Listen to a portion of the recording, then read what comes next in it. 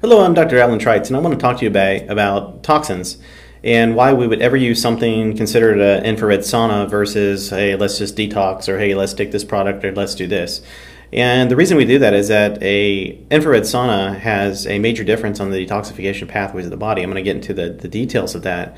And if we use something, let's say a product that's a detoxifier, it can actually make things worse. And what we've learned over the last 20 years, and then my colleagues in, whether it's functional medicine or alternative medicine or just in general, if you try to go through chelation processes or IV therapy for breaking these things down and your patients are autoimmune, those things can actually bind and then make the immune system go into an attack mode, which is what we call a flare. So there's a reason we don't like to do those particular things and why we like to use infrared sauna. So why in the world would we ever buy one of these things and put it in our office? Is because it's impossible, and I mean impossible, to live on Earth right now and not have a toxic load. And the reason there is there are 80,000 chemicals that are considered okay safe, that we're exposed to, many of them on a daily basis. There are, last year alone in the United States, 1 billion pounds of pesticides that were put on the ground. And at some point, these are going to make it into the water source, and these the EPA will admit they do not filter out to make sure that they go there. They want to make sure that if you drink the water, you're not going to get an infection. So they get into the body. You get them through your water system. You get them through the products that you bring home. You get them from things that you have. And many of these are not safe. Many of these are actually in the kids. They're finding even in the umbilical cords that hundreds and thousands of these toxins are actually in the bloodstream getting to your infant when those happen. So it's just a matter of being alive is that you're going to get them. So last year alone, there's or even in the past 5 to 10 years, there's been an increase in, it doesn't matter what disease you're looking at, whether it's Alzheimer's, Parkinson's, dementia, cancer, asthma, autoimmunity, they're all on a rise. And if you look at it on a linear scale, they're over a period of time, about 10 years, they're going up faster than they should. There's no softening the curve, in other words.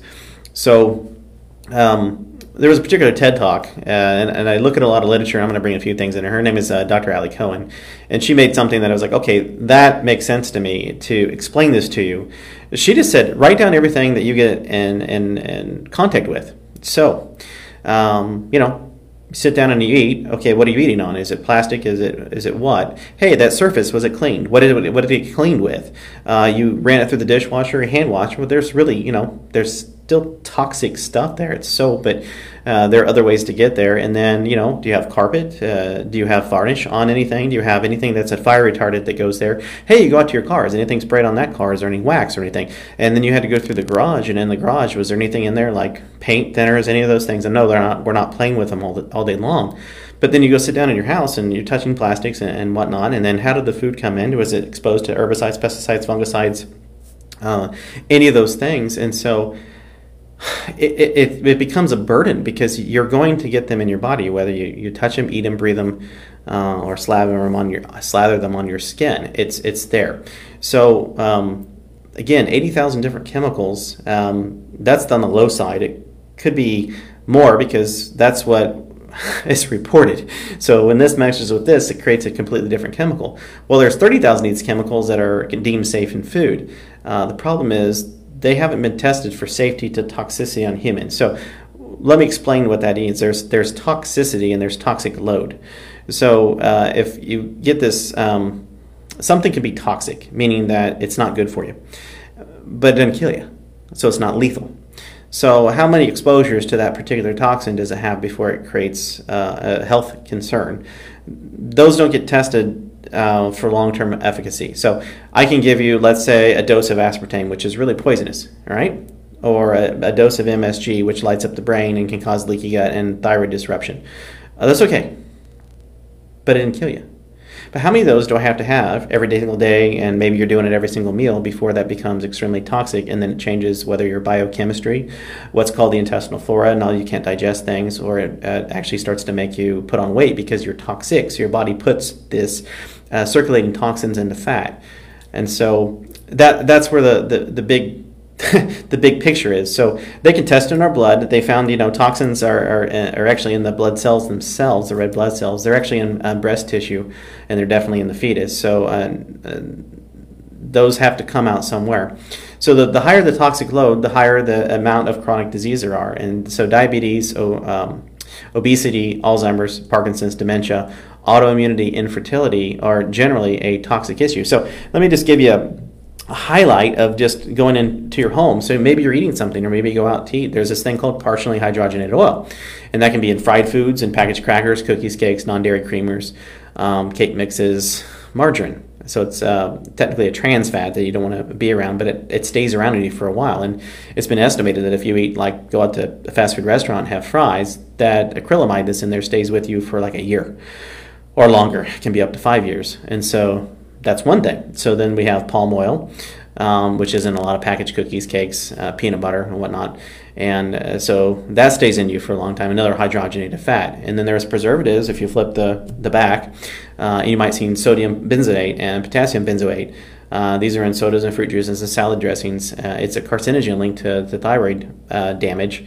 And then you have what's called BHA and butylated hydroxyanisole and butylated hydroxytoluene, BHT. BHA and BHT is all you have to look for. Okay, these are in like cereals and gums and fast food, but you also see them in shortening snack foods. So again, reading those labels are important, and that's why you have a webinar about reading labels.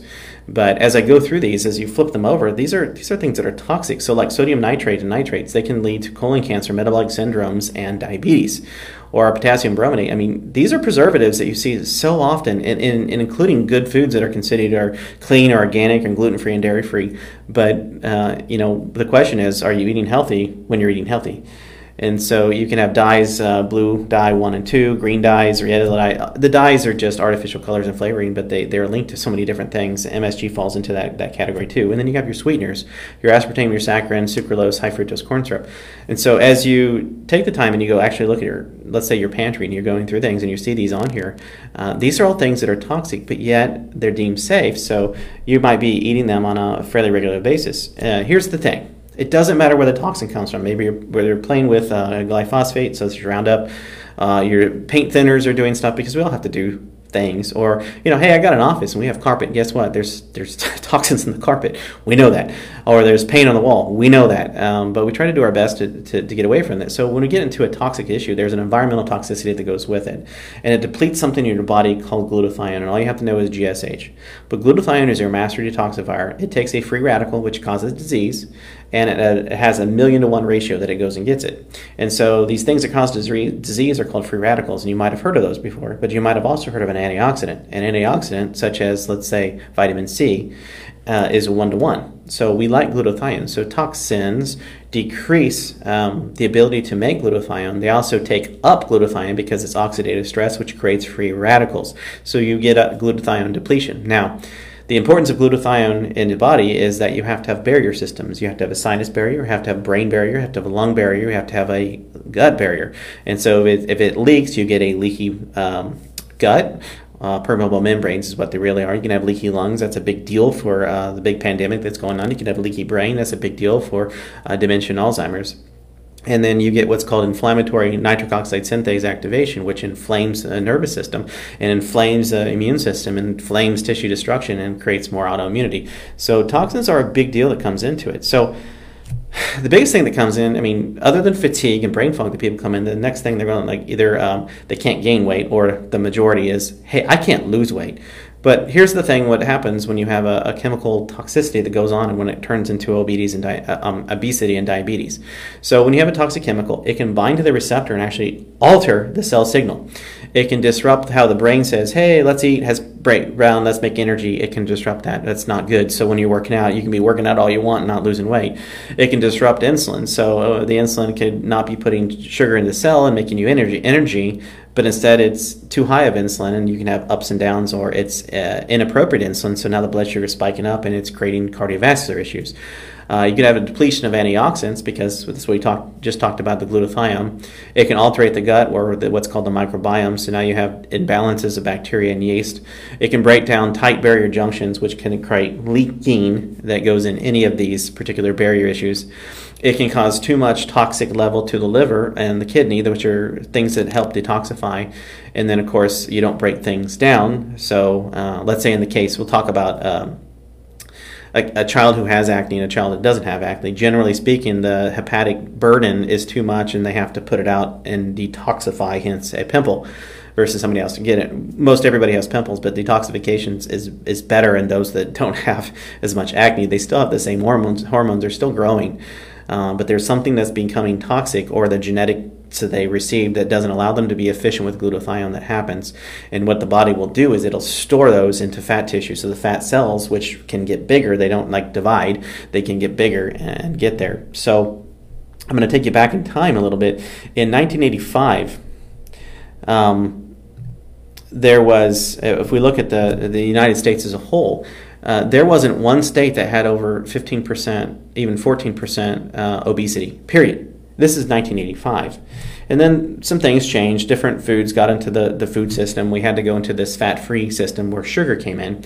And 5 years later, in 1990, there was only 3 states that didn't have 14% or more. And this is all from the CDC. You can go look them up because they have like an obesity chart that you can go through and go take a look at. So if I just go 5 more years at a time, now about half of the states have 20% obesity, and half of the states have still 10 to 14%, but no less than 10%, where there was none at one point. And then it just kind of keeps shifting. So in the year 2000, about half the states have 20 to 24%, half the states have 15 to 19. And then if we go to 2005, half the states have 25 to 29. Some of them are as high as 30, like Louisiana and Alabama. Sorry I'm calling you out, but that's just the way it is. And then the other states now are 20 to 24, with the exception of Colorado, which always kind of kept on the outside and going in. But then Colorado lost it. 2010, we have about a third of the states are 30% or higher in obesity, 30% are 20 to 30%, and the rest of the United States is 20 to 24%. So that's 2010, and in 2015 it just shifted again. So the reality is the majority of our states the majority of our population has at the minimum 25% obesity. And it's not that we don't have access to working out. Maybe we don't, go farm or do everything else, but the amount of obesity shouldn't go up. That, okay, I take, because there were brothers, and one of them still worked the farm, the other one went, let's say, sold insurance. And you could watch the studies, but they didn't really gain that much. They didn't gain 25% more weight that goes there. The difference is the chemical burden that we have in our food system. And so we just can't avoid it. And so what happens is you get changes in your what's called biochemistry, and you get those raises in insulin. And so when you have raises of insulin, it's called hyperinsulinemia because it's insulin inside of the bloodstream. And then you can't detoxify. And when you can't detoxify, you can't keep your what's called microbiome, your bacteria and your fungus normal in your intestine. And so you get gallbladder dysfunction, lack of the immune system to be able to know what to do, whether it's make antibodies or kill things. You get impaired breakdown. So especially if you're having hormones or there's hot flashes, you get more of those because you can't break these things down. You also get unhealthy antioxidant production. So then if you have any genes in your history that don't look good, then all of a sudden the genes get activated that goes on, because you have to be able to have antioxidant to keep them in check. And that also helps with this other part called methylation. And then you have to have the right amount of your fat breakdown, because you want to run on fat. It's very efficient energy. It's 9 joules of energy as opposed to 4 in carbohydrates and protein. So you get twice as much. That's why we want to be fat burners. But so the fat-free idea for longevity is silly. There's not science to it unless somebody has like this ApoE4 gene, which they're hosed. They're probably going to have a heart attack at the age of 40 anyway, but they have to be like really fat-free. But it's a very small number in the population, like less than 3%. So again, then all of a sudden you can't break down this fat, so it just hangs in there. So you've got all this energy stored. You get tired. It's very hard to respond to ketogenic. It's very hard to exercise, and then all of a sudden you have adrenal insufficiencies and everything else that goes with it. So those are things that go with it. So we go, okay, well, what would we do? Well, we can take these chelated products that detoxify. That we've already talked. That's not a good idea. And we can use things that energize the cells sometimes. It's called red light therapy, but I don't like to use that for detoxification because it energizes cells and gets things going. So if I'm going to put a red light on the brain or a particular part of the body to get it motivated and to get it moving, then that's the best thing to do. But infrared therapy isn't necessarily for that. So when we use infrared saunas, we want to make sure that it has 3 different types of waveforms: near, mid, and far range. So it is different than putting a red light on somebody. Just wanted to make that. So it is red light, but it's not red light therapy. There's a little bit of a difference. And so what we know is that these pathways, and when we use infrared saunas, it has the ability to heat from below and relinquish out. So we could go like sit in a sweat sauna, right? We could sweat and sweat and sweat. That heat is coming from the outside in, and we're sweating it out. But what if you can exercise and you can't do that? It starts to, those people, maybe they go in there and they can't breathe. And so we want the master detoxifier called glutathione to be raised. If you use it as a sweat sauna, for instance, it doesn't work like that. But if you heat from the inside out, it increases glutathione production. So that's why we use infrared sauna. So there's really 2 families, even in the infrared sauna. There's convection, and that can be, and sometimes even convection can be sweat lodges. Okay, they're steamy, they're hard to breathe, and they have the potential to breed mold. So I don't want that. And so infrared we want to have inside out. So both work on core temperature. And by the way, saunas have been around for a long time. So civilizations, we talk about sweat labs or sweat lodges. There's stack houses that they had, like in Finland. The Romans had different places. There's also, they go to sulfur springs or something, to hot springs, and they sit in there for it. There's a reason that these have been there for a while and that people have used them. So the biggest study that's ever been done, they found that Finland has like 2 million saunas there, and that they studied 2,300 people over a 20-year period. And so they would go to the sauna, and it depended on, but the average was like 2 to 3 times a week. And they found that they were 24% less likely to die of any disease. It didn't matter what it was, any disease. And then there were people who went 4 more times a week, and then their disease state went down 40%. So if, for whatever reason, in our office, we came up with a pill that says this will reduce the cause of your death of any disease by 40%, wouldn't that be kind of important to you? And yeah, so when we started looking at these studies, we're like, we got to have an infrared sauna. And by the way, we got to be able to have something we can sit in there so that we can use it ourselves, because the better we are, and the better our health is, the better more people we can help. So that is a big deal. So what does infrared sauna do? Well, I'm just going to give you like 20 different things that it does. Well, we know it improves sleep. And by the way, everything that I have on here is in research, and they're on PubMed, and they're on the National Institutes of Health. So it's like somebody did actually this big study, and they published it, and they went to a whole bunch of people, and they said, can we be in your article? Can we have this published? And they read it, and they go, well, that's good science or that's bad science, and they allow it in. So each one of these things came from these studies. Here's our data. Is it true? Can you all, this panel, agree to that we didn't do a bad job? And then they go ahead and published it. So that's how it works. So improving sleep was one of them. It lowers inflammation because it lowers oxidative stress. It lowers aging, the process, and this is from the Finnish study, which also decreased cardiovascular disease. And it did that by increasing red blood cell counts. It sped up weight loss, and that if somebody really needs to lose weight, they can come in and do a sauna like 45 minutes, 30 to 45 minutes 3 times a week, and really start to push that along. It speeds in recovery. So there's a hormone called insulin growth factor, or IGF-1. And you have a finite amount that you're going to have throughout your life. But the higher the amount, the more within this range it is, the better things are. So they found that there's a 142% increase in this short amount of time, especially with these Finnish people. So they know that they're getting into longevity there. Again, it detoxifies from the inside out, which then helps improve skin health. It fights fatigue because it decreases inflammation. It improves the immune system because, again, inflammation, swelling, all those things are going down. So then it helps circulation, which then can help blood pressure. And then when you have all those things with inflammation down, pain goes down. They also found in this Finnish study, they had a 65% reduction in Alzheimer's. Ooh, that's a big one. And in a double-blind study, several of them, that 6 weeks of doing this, they had a decrease in depression. Same thing with anxiety. And with autoimmune cases, especially Sjogren's, and this is a pretty good one, they found that it had immune modulation. What that means is that the body starts going, okay, that's me. I don't have to attack it anymore. That's what modulation is. So if it goes the wrong way, it says, I don't know what that is. I don't think it's me, so I'll attack it. It has an increase or a decrease in symptoms of fibromyalgia. And so many firefighters right now are using this because then they go into a burning house or building or whatever. They don't know what's burning. There's a lot of chemicals that go to it. So they've started to put these into fire stations because, they got to get that off. And in today's world, we are breathing into these mats, and these mats are coated with Teflon. And that Teflon gets in there, which is toxic. So, the sauna is now becoming more and more potential, because what do? We spray everything down. We cream everything down. We get your lotion, get your hand sanitizer again and again and again. So we're getting more and more toxins into the body. So if you're coming for a toxin, here's the deal.